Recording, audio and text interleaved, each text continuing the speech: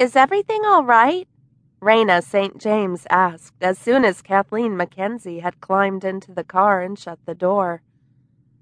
Sure, Kathleen said half-heartedly, turning her head so that Raina couldn't see her eyes filling with moisture. Everything's fine. It's hard coming here, that's all. She had just toured the inside of her home while her friends waited for her in the car.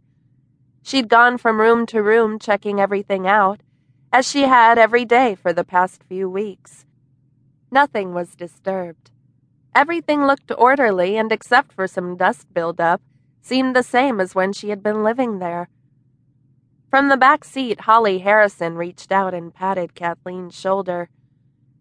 Your mom won't be in the hospital forever. Didn't you say Dr. Kiefer was thinking of transferring her to the rehab center this week? Kathleen nodded, still gazing longingly out the car window at the front of her home. It's just that I can't remember one time that my mom wasn't around for her first day of school. Ever since kindergarten. Well, we're here for you now, girlfriend, Raina said, backing her car out of the driveway. And I appreciate it, Kathleen said, finding a tissue and dabbing her eyes. She knew that Raina could have gone to school that morning with her boyfriend Hunter, Holly's brother, but Raina had elected instead to face day one of their junior year with her best friends. Twisting in her seat, Kathleen told Holly, And I know your mom tried hard to make the day special for us. It was nice of her to make waffles for breakfast because she knows I like them. For the past several weeks, while her mother recovered from heart surgery, Kathleen had lived with Holly and her family. Because her father had died tragically years before, she and Mary Ellen had only each other. It had been fun being a part of Holly's family, but Kathleen was ready to go home. Only her mother had weeks of rehabilitation to go through first, and Kathleen had to remain at Holly's. Mom lives to force-feed her family, Holly said, bulging her cheeks out in an exaggerated imitation of overeating. I could have done just fine with cereal. The first day of school always makes me nervous, and when I'm nervous, I get sick to my stomach.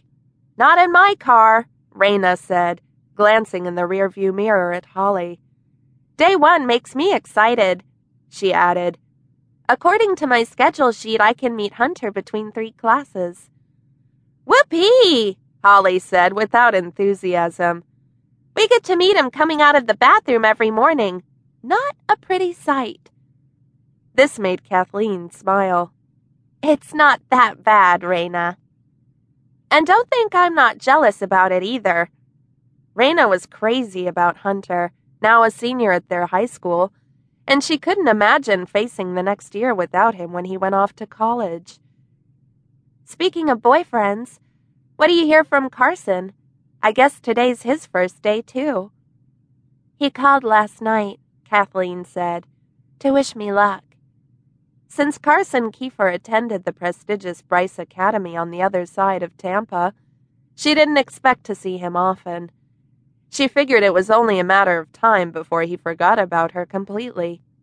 Wasn't that what the nasty-tempered Stephanie Marlowe had predicted to Kathleen at the end-of-the-year banquet for the Pink Angels Hospital volunteers just a couple of weeks before?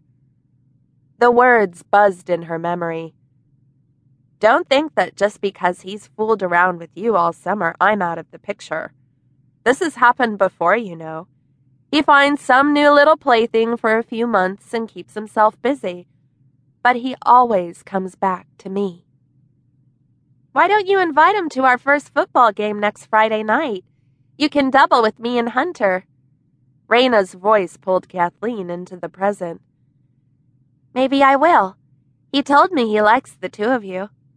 Hey! Holly interjected from the back seat. What about me?